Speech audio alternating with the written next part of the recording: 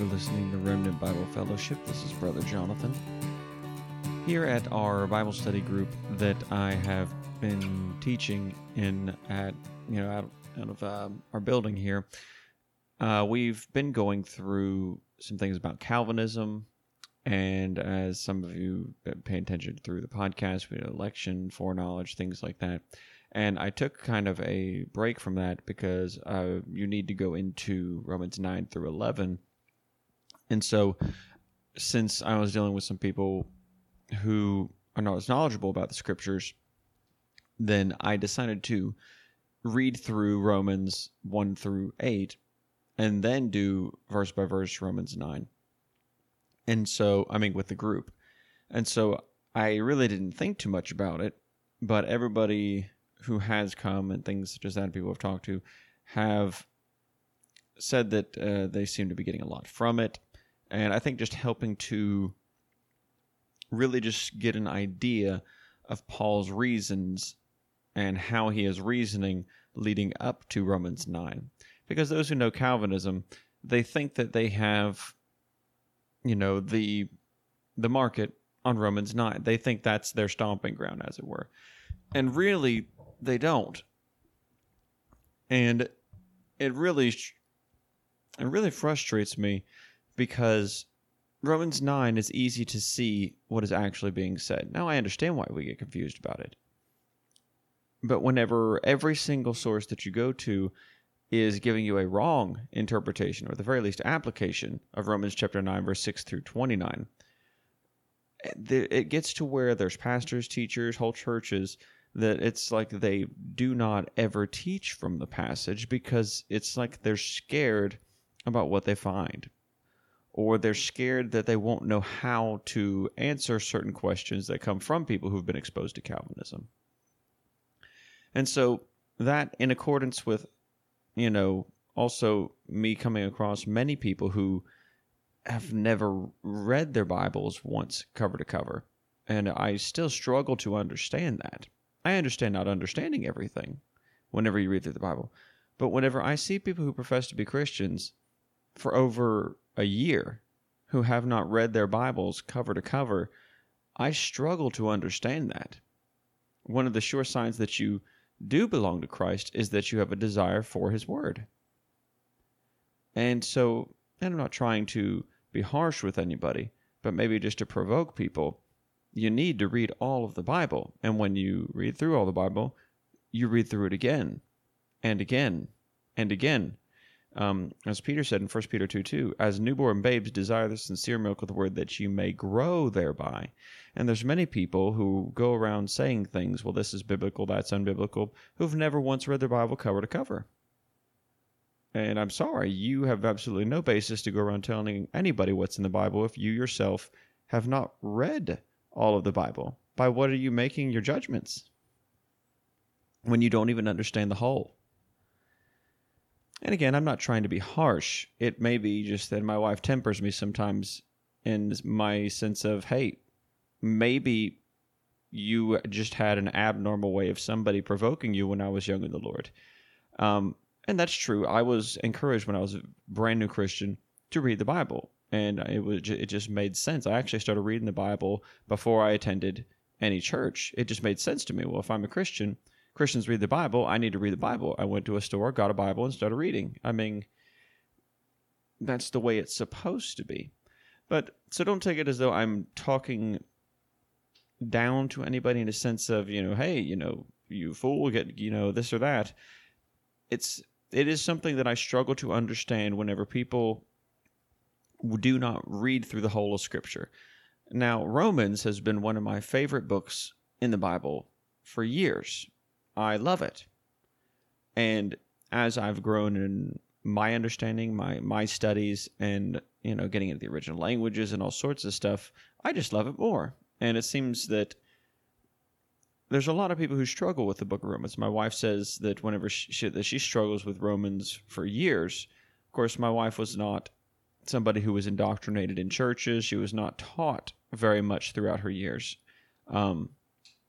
Because, like I said, there's just not very many churches that really would just sit down and go through a whole book of the Bible reading through every single verse, because that forces you to begin to pay attention to what is being said in a way that you can't if you just read 2 or 3 verses and we're going to preach about it, and we might not even reference those verses again the entire time we're preaching. And that's just not the way it's supposed to be. You're supposed to be going through all of God's Word, especially when you sit down and you go through a whole book. And Romans is Paul's longest book.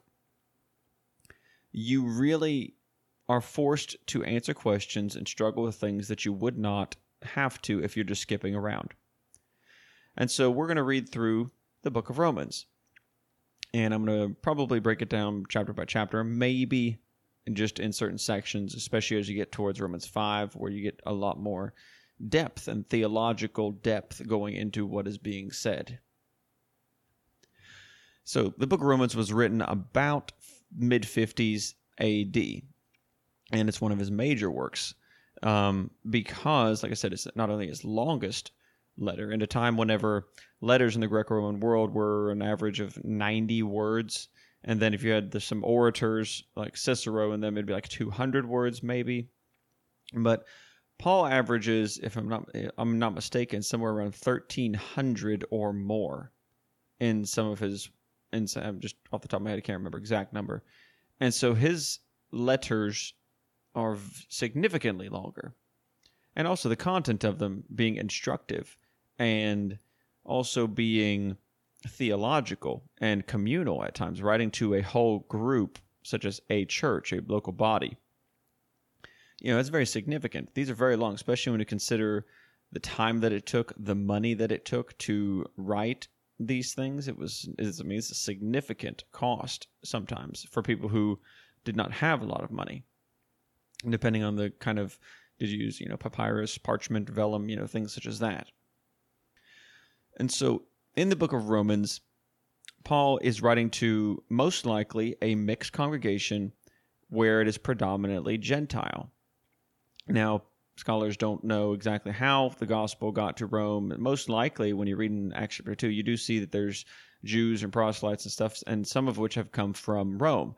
Early on, I think it was around 19 AD, I forget who it was off the top of my head, Tiberius maybe, expelled all Jews from Rome. And then later on, and it's actually mentioned in the book of Acts, and Claudius actually expelled all Jews from Rome again in AD 49.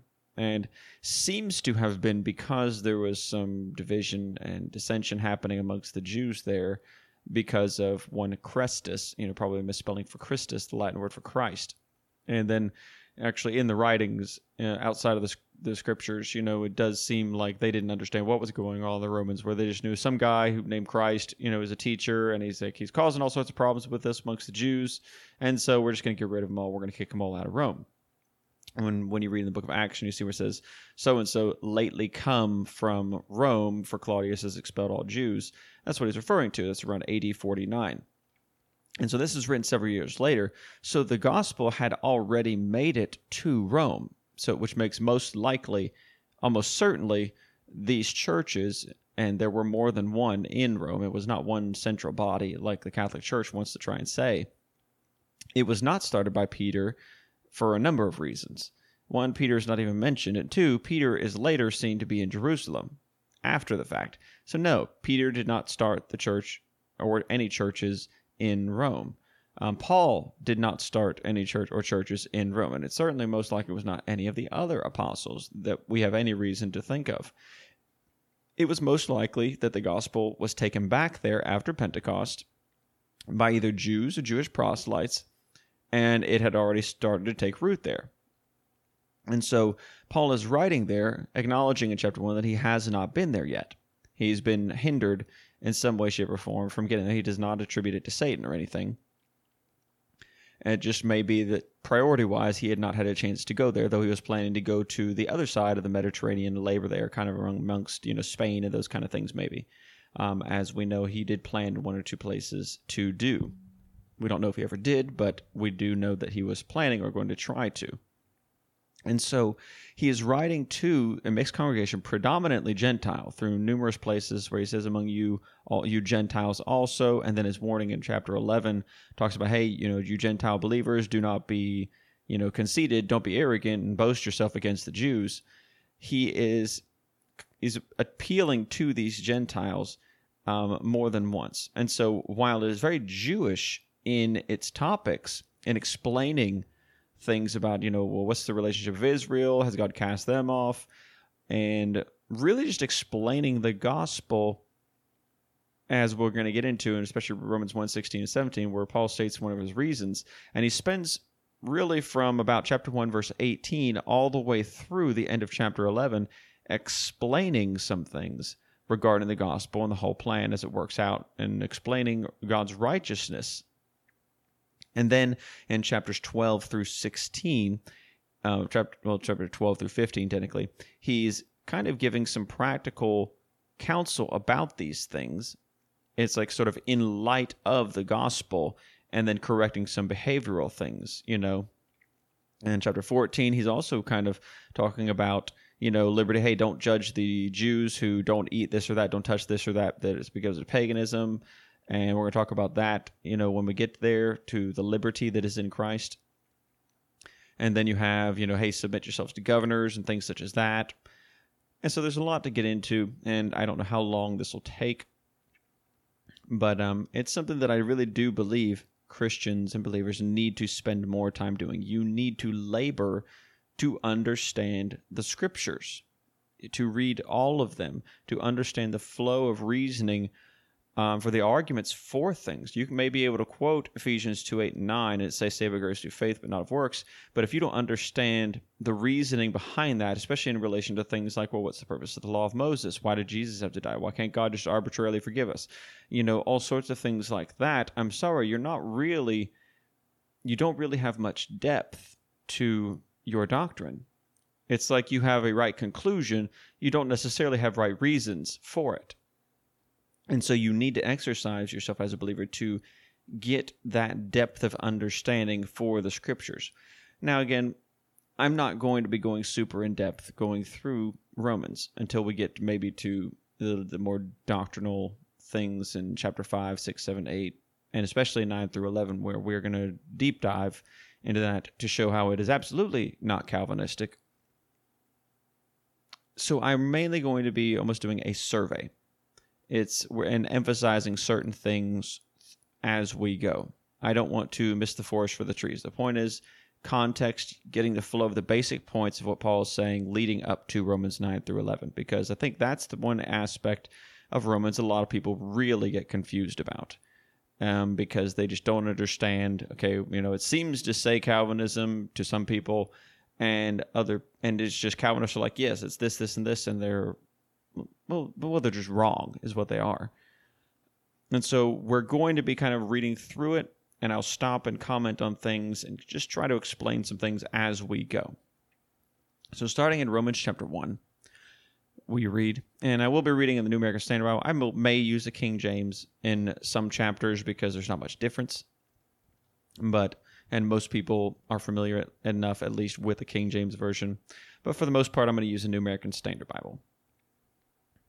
In Romans chapter 1, verse 1, we read, "Paul, a bondservant of Christ Jesus, called as an apostle and set apart for the gospel of God, which he promised beforehand through his prophets in the Holy Scriptures, concerning his Son, who was born of a descendant of David according to the flesh, who was declared the Son of God with power by the resurrection from the dead, according to the Spirit of holiness, Jesus Christ our Lord, through whom we have received grace and apostleship to bring about the obedience of faith among all the Gentiles for his name's sake, among whom you are also the called of Jesus Christ. To all who are beloved of God in Rome, called as saints, grace to you and peace from God our Father and the Lord Jesus Christ." Now, all of that constituted his greeting.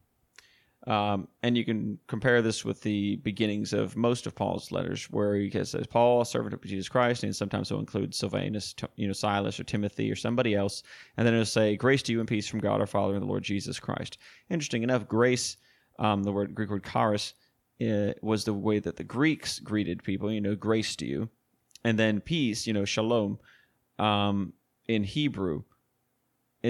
So he's greeting in both the Greek and the Jewish way when he says grace to you and peace. And it's just an interesting little thing. Now, in this, Paul mentions a couple things. And he says Paul, he's identifying himself. He's a bondservant of Christ Jesus. He says he's called as an apostle, that is, as one sent out. And we did a whole lesson on the word apostle and really what it actually means, whether or not we have apostles today. So there's another lesson on the podcast or the website that you can go and listen to about that. It says he's set apart for the gospel of God. This is what his purpose is. He is a minister of the gospel. And then he goes in and he says a couple things. He says, which he promised beforehand through his prophets in the Holy Scriptures. And so he connects the gospel back to the Old Testament. It's not just some, arbitrary dispensational break. No, like Christ said, he says, hey, I did not come to do away with the law. I came to fulfill the law. Christ is the fulfillment of all those Old Testament things. And so this is just the fulfillment of all that really the Lord had promised through the prophets about the new covenant that was coming. And there was come a time whenever he was going to make a new covenant that was not like the covenant with their fathers, talking to the Jews, where it's not going to be about the Ark of the Covenant. It's not going to be about the temple, right? And so really about the gospel, it's a continuation of everything that God said was going to happen. And verse 3, Paul says, concerning his son, that is concerned, the gospel, he promised all these things through the prophets and the Holy Scriptures concerning his son, who was born of a descendant of David according to the flesh. Christ was descended physically, his physical body was descended from the family of David, just as was necessary for the Messiah, through his stepfather, Joseph. He had a legal claim to be a descendant of David, and then through his physical mother, Mary, he had physical claim. So either way you look at it, both the genealogy from Matthew 1 and from Luke 3, he still fulfilled the qualifications to be descended from David, whether physically or legally. He still was a son of David, according to his fleshly body. Verse 4 says, he was declared the Son of God with power by the resurrection from the dead. And so some people would say that the phrase resurrection from the dead should be translated a resurrection of the dead ones and things like that. And so they say that this is kind of more pointing towards, Christ being declared to be the Son of God because he's kind of the he is beginning, we'll use that word instead, this time of those being resurrected from the dead. Whether you think about the first resurrection, where blessed and holy is he that hath part in the first resurrection, for on such the second death has no power, from Revelation chapter 20. Or you're thinking about a sense of, we were dead in our trespasses and sins and are made alive by Christ Jesus, right? Or we raised up with him through faith, Colossians chapter 2. Either way, though, all of that's true. And even if you do just hold to the view that it's just he was declared to be the Son of God by his own resurrection, which I do think that has most weight in my mind, because he was declared to be the Son of God by his own resurrection from the dead, because Christ himself said, hey, whenever I'm raised from the dead, ye shall know that I am in the Father and the Father in me. And so it was justifying and vindicating his claim to be the Son of God, right? And it says it was with power. And it goes on to say, according to the Spirit of holiness, Jesus Christ our Lord. And one of the things to take into consideration is we read that looking back on it almost 2,000 years later. You just go, oh yeah, Jesus Christ our Lord. And you really have to step back and kind of remember how much of a statement that was for the Jews in the first century. To call this man, Jesus of Nazareth, not only Christ, the Messiah, the Mashiach, right? But also call him Lord. And that was a huge step for them to accept, especially those who stumbled over the gospel. And so just one of those things where it's kind of looking back on it and looking at the context, for them to confidently say, this man is Christ. And not only Christ, he is Lord. That was a big thing for them to be willing to do. Verse 5, through whom, that is through Jesus Christ our Lord, we have received grace and apostleship to bring about the obedience of faith among all the Gentiles for his name's sake. So this is one of the reasons that he has been commissioned. He says he's received grace and apostleship, that is, to be one who is sent out to bring about the obedience of faith among all the Gentiles, that is, or the obedience as it pertains to faith, right? And there's a reason that Paul doesn't always talk about repentance and faith at the same time, because really when you have a biblical understanding of faith, repentance is necessary. To have a right understanding of faith and belief necessitates repentance from dead works, because you have to turn from those things to have a right trust and belief in God, that trust and obedient reliance upon him. And so it doesn't, some people say, well, you don't need to repent and this or that, and they say that there's two separate things. Gospel of John never uses the word repentance, things like that. It's just rubbish. It just shows that you yourself don't have a biblical view of faith, especially as how Paul explains it. But here, and there's so much debate about the obedience of faith and things like that from translators, it just says the obedience of faith. Okay?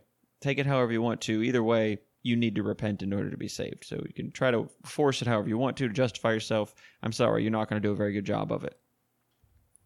And so he says, among all the Gentiles. That is for his name's sake. That is for Christ's name. And verse 6, he acknowledges that these are predominantly Gentiles, at the very least predominantly. He says, among whom you also are the called of Jesus Christ.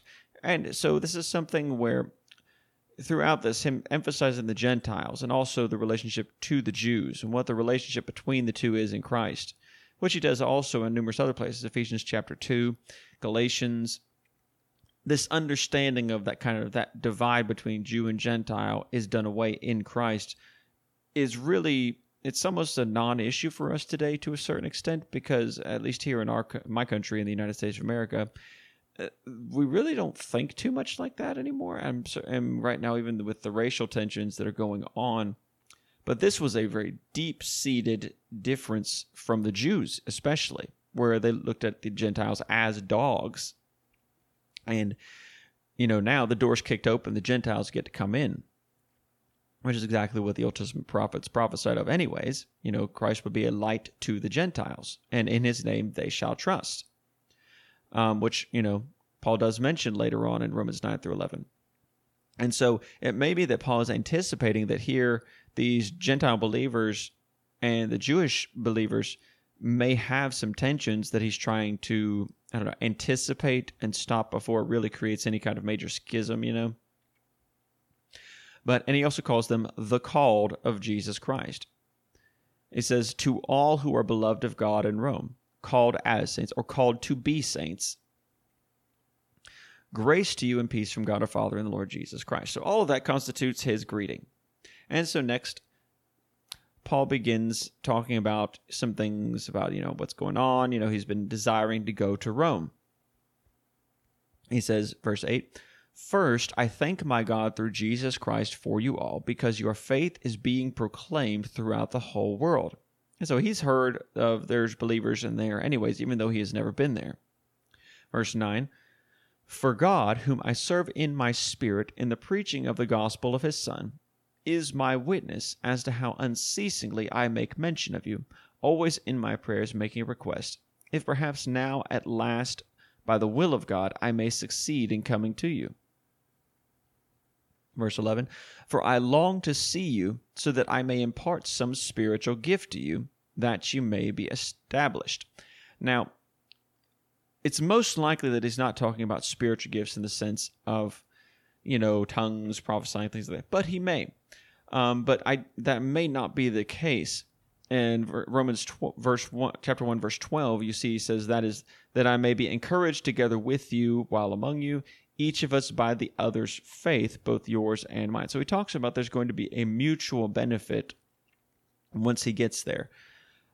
And the sense of them being established and their faith along with his faith and just being together, that it is going to be mutually beneficial. And so that could be referencing spiritual gifts and just as they are used in congregations of believers to edify the whole body.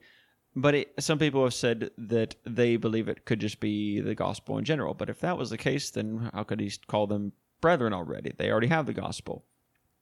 So you can't pin down and say that, well, this is absolutely spiritual gifts.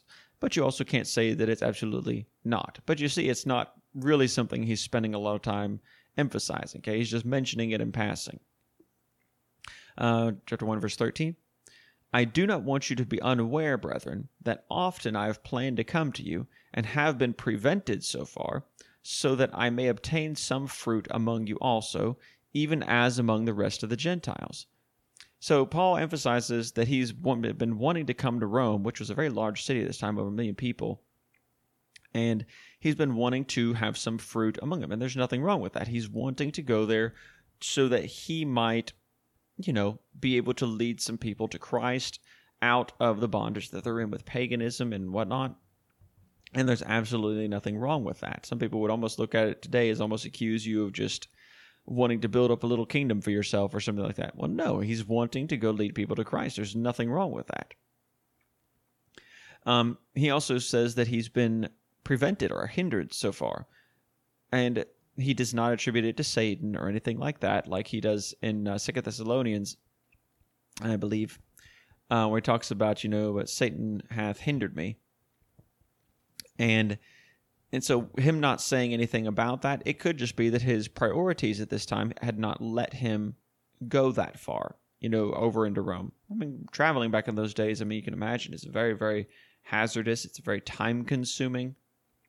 You walked everywhere, or you were on a boat or something. And it's really what you did. So if you can imagine going all the way from Israel over into Europe, that's a big trip.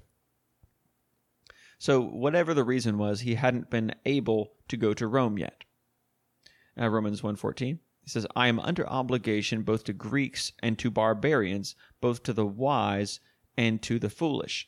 Now, generally, when people talk about the Greeks and the barbarians, it's like you talked about the cultured and the uncultured with the Greeks and the barbarians. The Greeks, kind of used, in a broad sense of cultured Gentiles. And barbarians is like, well, those wild heathen out there. You know what I mean? And then you have the wise and the foolish. That would be a way of saying kind of those who have been schooled and educated and those who have not been educated. But notice what he says. He says he's under obligation both to the Greeks and to the barbarians, both to the wise and to the foolish. It doesn't matter. Whether they're cultured or uncultured, whether they're educated or not educated, he considers himself to be obligated to all of them. It says, so for my part, I am eager to preach the gospel to you also who are in Rome. So he's really wanting to get to Rome to preach the gospel to anybody and everybody.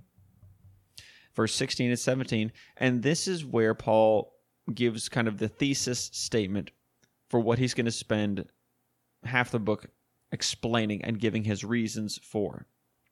Verse 16 and 17, it's like the thesis statement for the first half of the book of Romans. He says, for I am not ashamed of the gospel, for it is the power of God for salvation to everyone who believes, to the Jew first, and also to the Greek. For in it the righteousness of God is revealed from faith to faith, as it is written, but the righteous man shall live by faith. So this really is Paul's thesis statement, the point of what he's going to be kind of starting to explain, starting in the very next verse, all the way to the end of chapter 11. And he's talking about the gospel.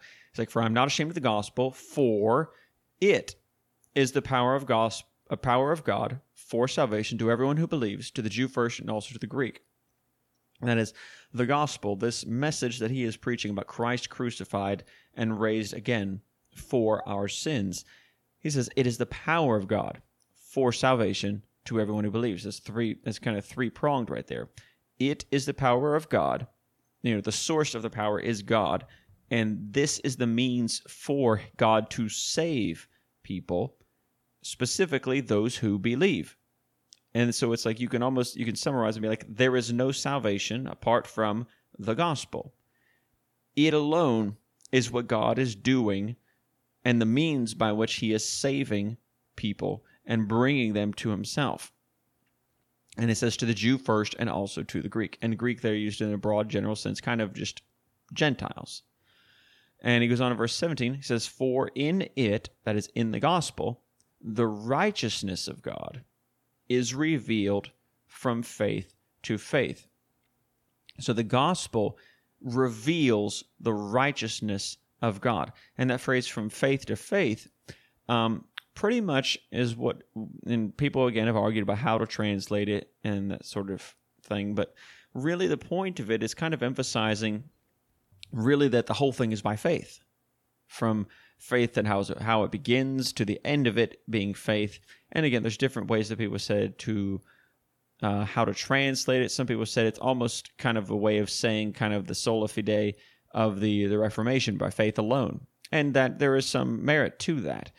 It's just that Paul is emphasizing that the righteousness of God, whether you're talking about God's righteousness in saving men apart from works, is just by faith, or whether or not you're talking about the righteousness of God as it is a gift given to mankind on the basis of faith, which does seem to be something he has, at least in the foreview here, because of what he goes on to say, where he says, as it is written, the righteous man, or the just, that man who is justified in the sight of God and considered righteous, shall live by faith. That's a quote from Habakkuk chapter 2, verse 4, where it says, the righteous man shall live by his faith.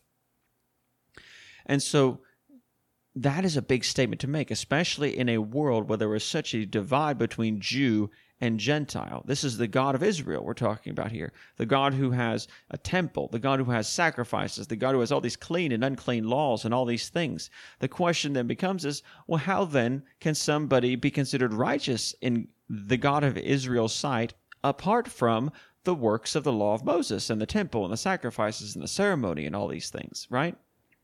And that is really what Paul is going to spend several chapters explaining, how God, the God of Israel specifically, can take men and call them righteous without the works of the law, especially law of Moses, as it's, the Jews' whole culture is wrapped around. And so this is why Paul he starts by going all the way back to just kind of generally talking about mankind really as God originally intended it. So he's going to go in verse 18 back to just speaking of mankind in general, as it really just kind of, that's the best way to put it, in just broad terms. And then he's going to start zooming into the Gentiles, and then he's going to, in chapter 2 especially, and he's going to start zooming into the Jews in chapter 3 especially. And then in chapter 4, it's going to zoom back to Abraham and explain some things about, Abraham, whether or not he was justified by works of the law or by faith. And then in chapter 5, he's going to make a switch. So really the next couple of weeks, what we're going to talk about is really just breaking down what Paul begins to start arguing about. That may be where I stop this episode, because that's a good place to stop for today, because right there in chapter 1, verse 16 and 17, that's the thesis statement that's going to be explained and developed and really justified by Paul for the next couple of chapters, okay? Where the righteousness of God, why is it that God can call men righteous apart from the works of the law? Why is it that men can be justified in the sight of God by faith?